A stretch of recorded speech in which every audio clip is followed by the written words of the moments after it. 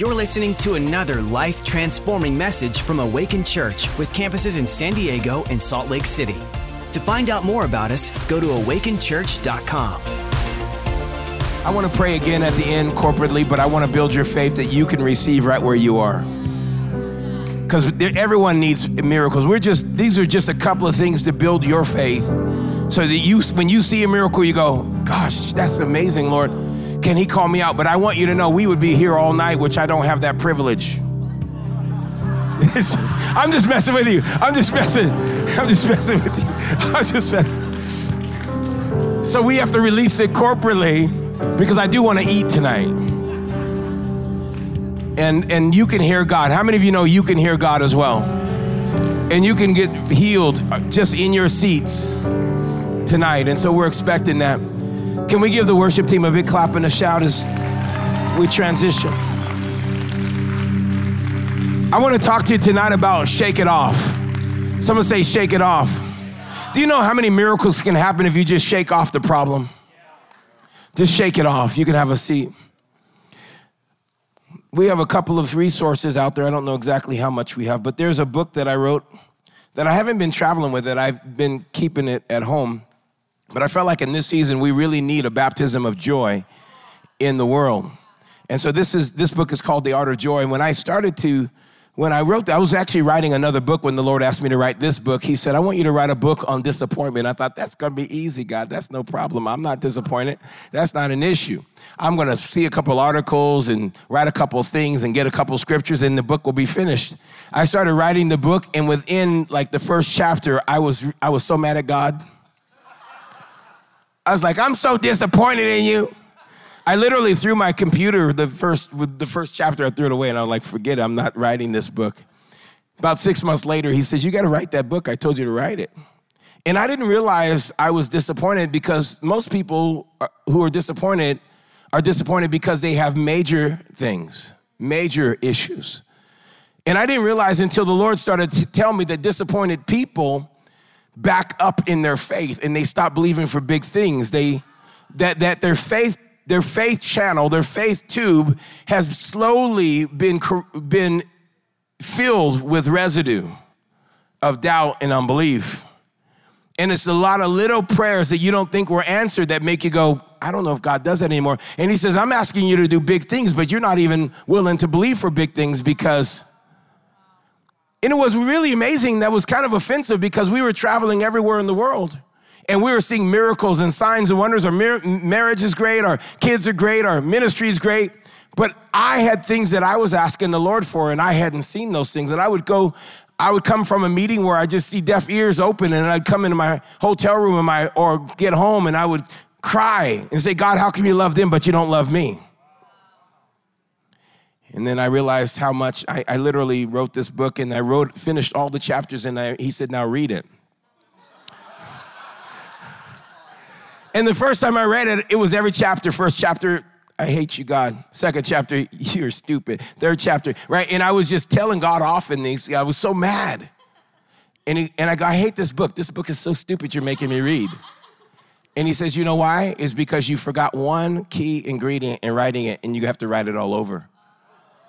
He said, the one key ingredient is that I'm good and I'm always good, no matter what. I want to give this to this gentleman right here. Can I bless you with this book? Yeah, bless you, man. They have a couple other books. One, Followership. That was another complaining book that turned into a good book. Why did you give me these people?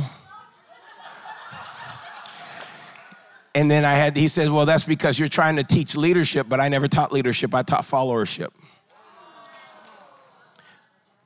Can I give you this? Yeah.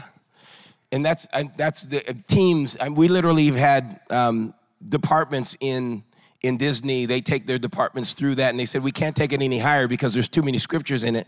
If you ever choose to write a book without scriptures, then that'd be great. We could take it up higher. But they use it for training some of their employees, and we've had fire departments use it to train. And I literally wrote it because I was ready to kill my workers. I was ready to stab them. Not just a normal kill. I was going to stab them straight up, close combat. Don't you know I'm from the hood? I used to live in Oakland. This is called The Experimentalist. Frankie, this is a book that I wrote for the marketplace. It literally doesn't have any but one scripture in it. And it's kind of hidden. The rest of them are hidden scriptures. And this is for the power to ignore limits. And amen. God bless you. God bless you. God bless you. All right, let's get into what the Lord wants to say tonight. We're talking about shake it off.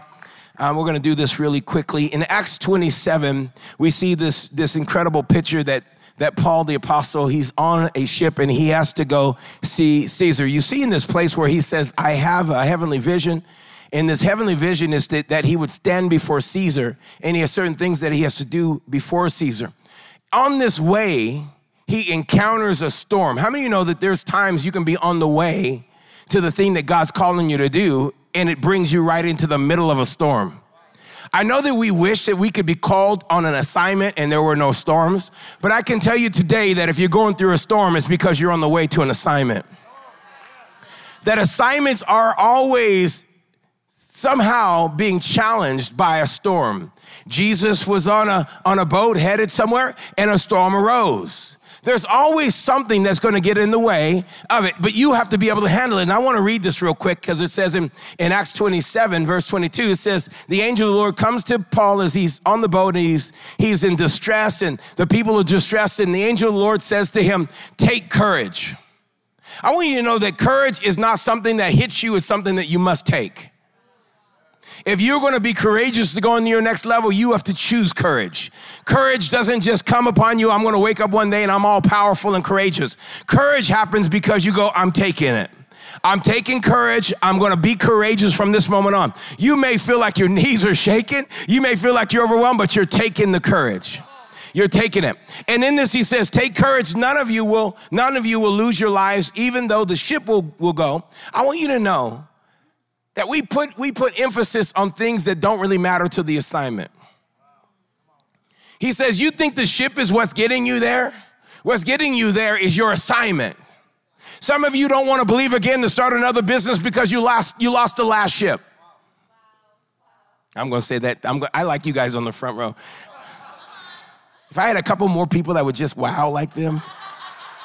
I only have 29 minutes.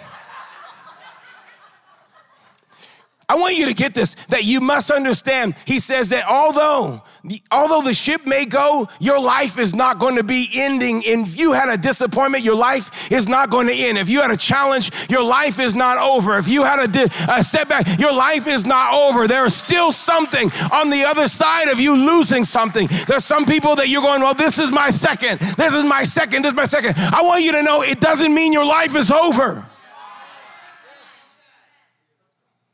He goes in, for the last night, an angel of God to whom I belong and whom I serve stood beside me, and he said, don't be afraid, Paul, for you will surely stand trial before Caesar.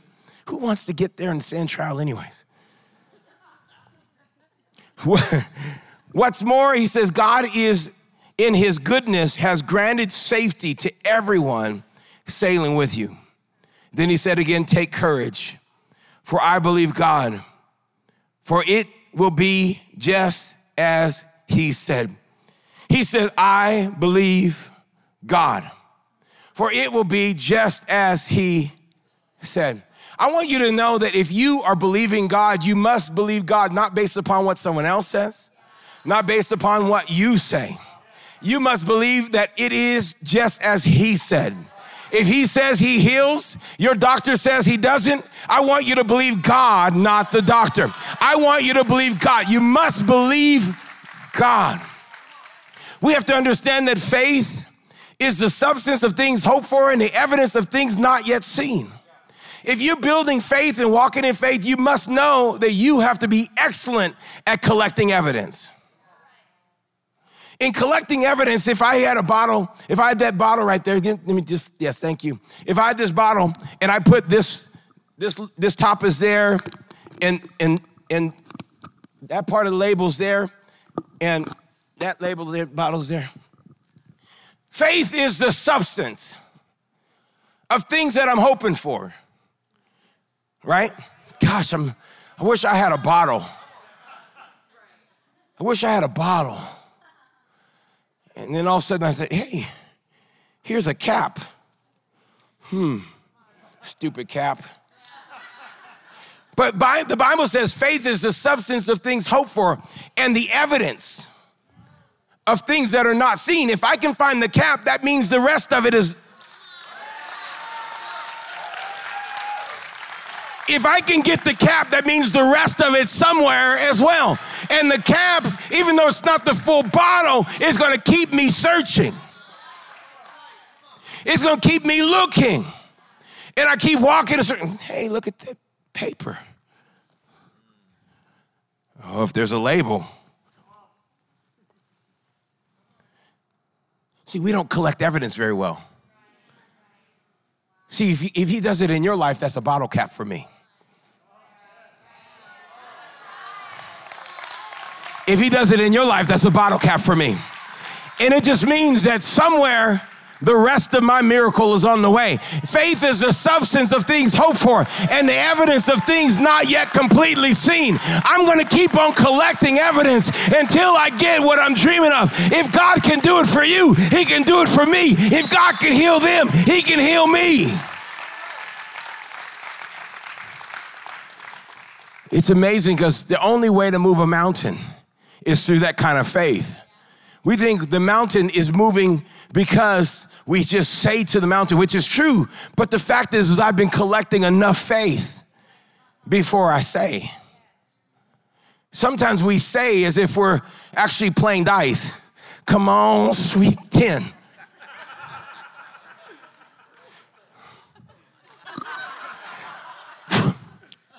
Here, blow on this. All right. And that's not how faith is. Faith doesn't work as if it's going to just fall in the right place. Faith works because you're collecting the evidence. So I say to someone, how far in your healing are you?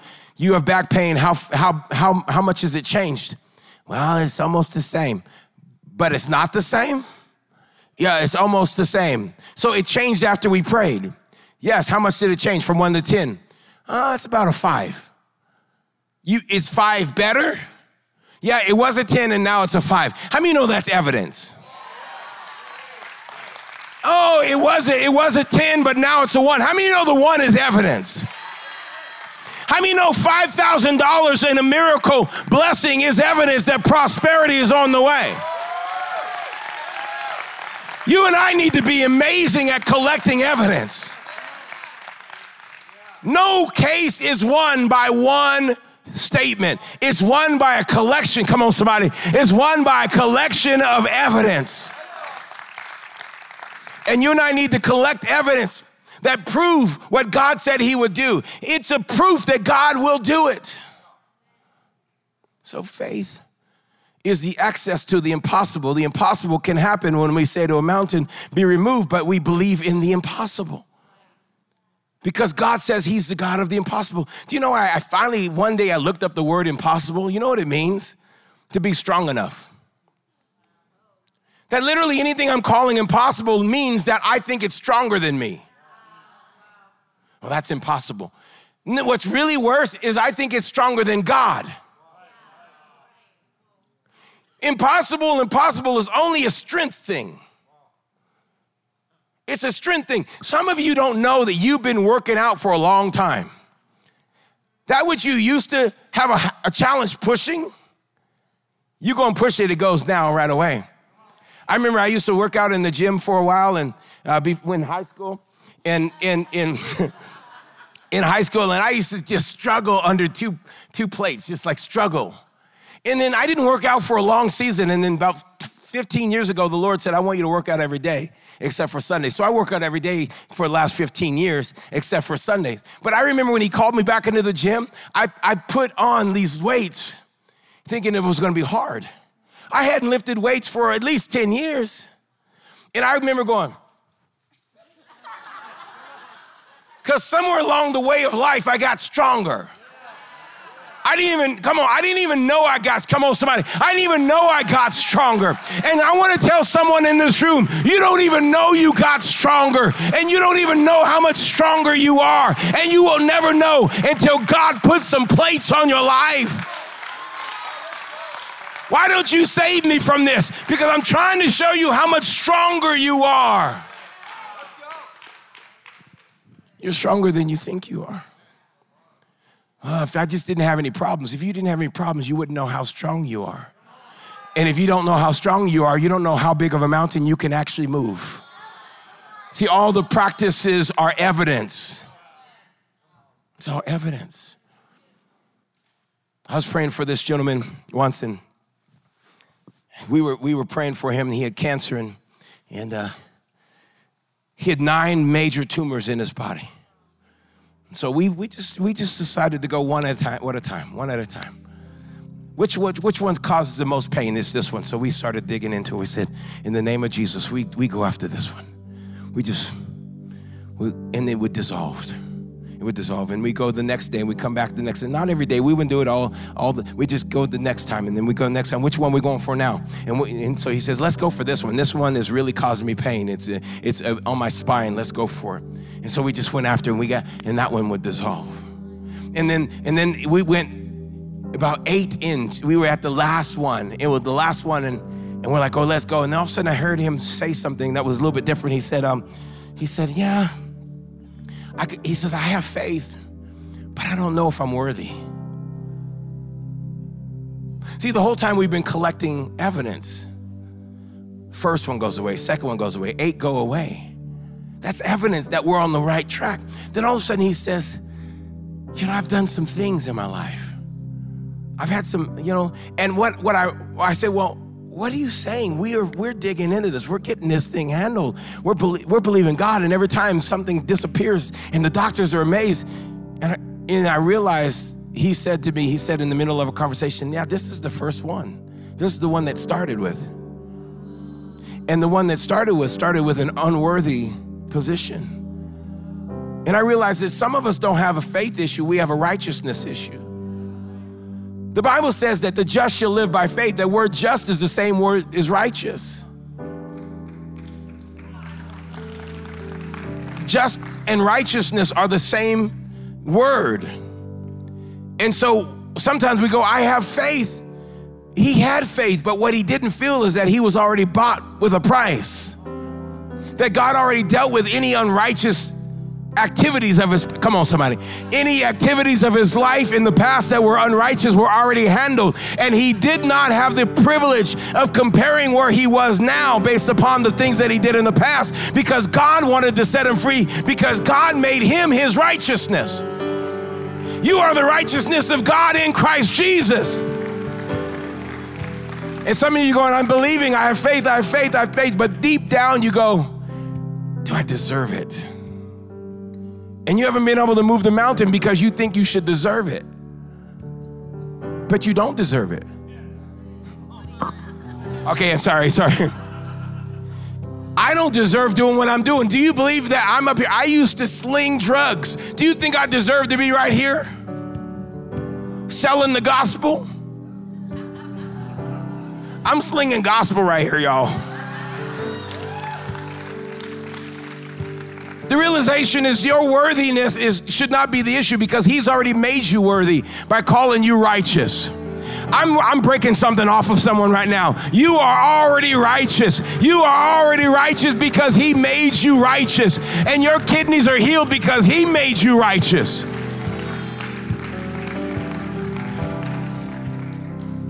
And I realized I couldn't get him past the unworthy feeling, that unworthy place. And I said, Lord, I don't want this ever to happen again. I need people to realize the righteousness is their faith. Faith in you. So I had to believe that God was calling me righteous even when I didn't feel righteous.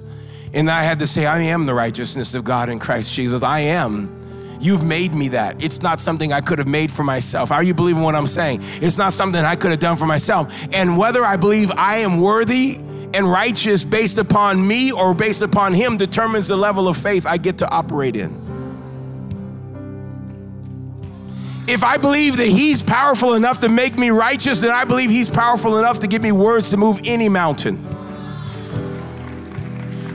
But sometimes we look at a mountain going, I don't know, that mountain's too big for me. It is. That's only because you're still judging righteousness based upon you. Is this okay? I know we're moving here. I want you to get this. So Paul is promised, the righteousness of your assignment is so big, I'm saving everybody on this boat. That's amazing. Do you know I believe that that's what God is doing with Pastor Jurgen and Leanne? Do you know that I believe that that's what God is doing, that he's put something on them as an assignment of having 16 locations and multiple locations now expanding across. I saw a dream last night of a building that God was going to give. And I was like, wow, that's such a huge building. That's such an amazing building. I haven't told anybody except for you, actually. You guys pulled it out of me. Gosh, I can't keep any secrets in this church. I mean, it was just huge. But God has put something on a man and a woman of God and has given them an assignment, and whoever links in lives. Wow. The ship is lost. You know what Paul needed to do? He needed to collect evidence that he wasn't supposed to die right there. He found a log, a piece of the ship. Come on.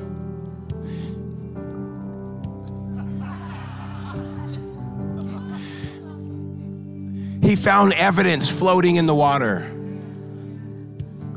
And he leaned on that evidence until it brought him to the shore of Malta. It's amazing. Can you imagine if he would have thrown away the one little evidence he needed to keep going? Some of you are ready to throw away the one little evidence that it takes for you to keep going. But that little piece of log, you're like, but I have nothing but this log. That little piece of log will get you to the shore. And from the shore, anything can happen. Don't let go of that one piece of evidence. Don't let go of that one piece of evidence. Don't let go of that one piece of evidence. He held that evidence, Pastor. He held it, and he kept on holding it, and he held it until he climbs off the shore, climbs under the shore, crawls up, and he stands. And the Bible says that he met some natives of Malta, and the natives of Malta are there, and they are greeting him. And the Bible is really amazing how they describe him, this circumstance. These natives that Paul says that they're treating me very kind. They're doing good stuff for me. It's a great circumstance. I love it. They're nice to me. They lit a fire and everything. So Paul says, I want to be nice just like they're nice. And he goes over and he grabs some logs, and he comes over with these logs, and he puts logs on the fire. As he puts a log on the fire, a snake jumps up and bites him. I don't want you to ever use your good, kind act that activates a snake as a reason to stop being good.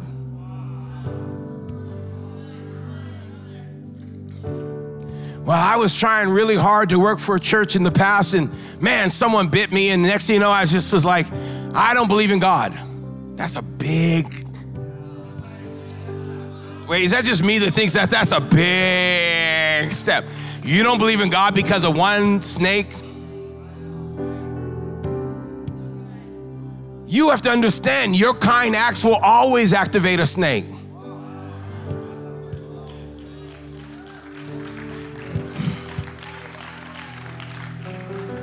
That snake jumped up and bit him, and he's like there. And what did he do? Oh, you mean he didn't go,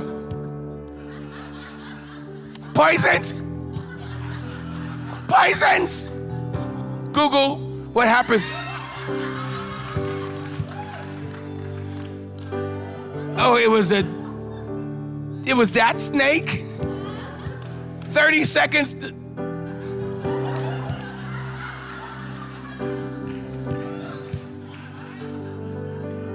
Because I must believe that it will be just. How many things can God put in between him and his assignment that will prove as evidence? He shakes it off. It's amazing. He shakes it off, and he goes and sits down, and all the natives are like, Come on, can I come here? And they're like,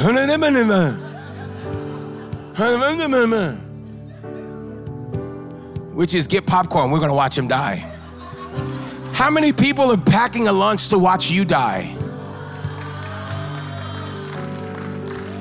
Expecting that this thing that you're going through is going to take you out. I want you to know you're not going to be sitting there sucking the poison out. You're not going to be sitting there doing it. You're going to be there going, I'm drawing a boat. I'm going to draw out the works for my next level. I'm getting to Caesar. This is what I'm going to do in front of Caesar. I'm going to moonwalk a little bit before Caesar. You're sitting there planning the next level, and they're going, oh, he's about to die. He's about to die. She's about to die. She's getting ready to die. Oh, they will never outlast this one. Oh, watch that Awaken Church. They changed their name. It's not going to work.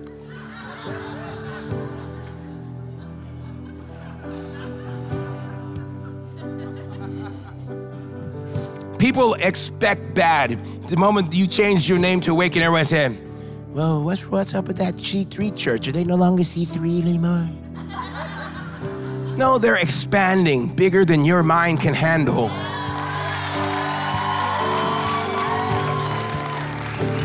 Stop making it petty. Stop making it small. In order to go global, we have to go bigger. In order to go global, we have to go bigger. We have to go bigger. Come on, somebody. We have to go. In order for you to go global, you need people sitting there waiting for you to die. They're waiting for you to fall up and shrivel up and die. How can you not going to die? You're not going to die.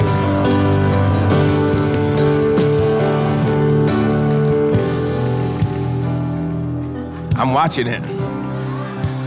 Miracle worker, promise keeper. Sun stands still.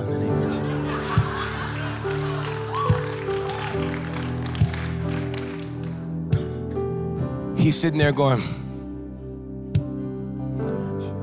just manicuring himself, and they're going, any moment now. Any moment now. He doesn't die. You know what's really amazing? How quick people change when you have success.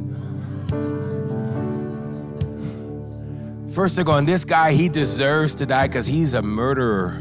I'm like, what kind of have you been hearing? Because he was a murderer. It's all true.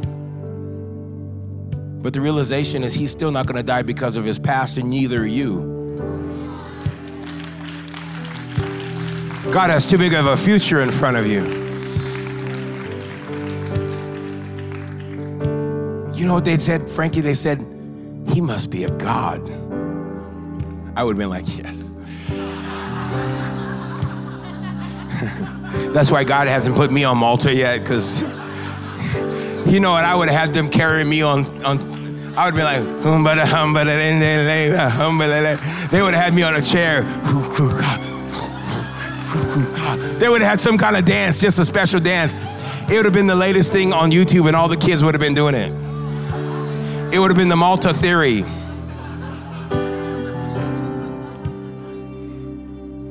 The next thing you know, they're saying he's a god. And then they say, you know, we have someone else that's sick over here. Can I tell you, you're about to bring a breakthrough because you survive.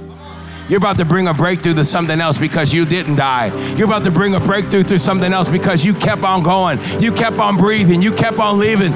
You kept on planning. You kept on hoping. You kept on trusting. I want you to know, if you can trust God, you will see the miracle. I believe that it will be just as he said it will be. Thanks for listening. To find out more about our locations, team, and what we do here at Awaken Church, go to awakenchurch.com.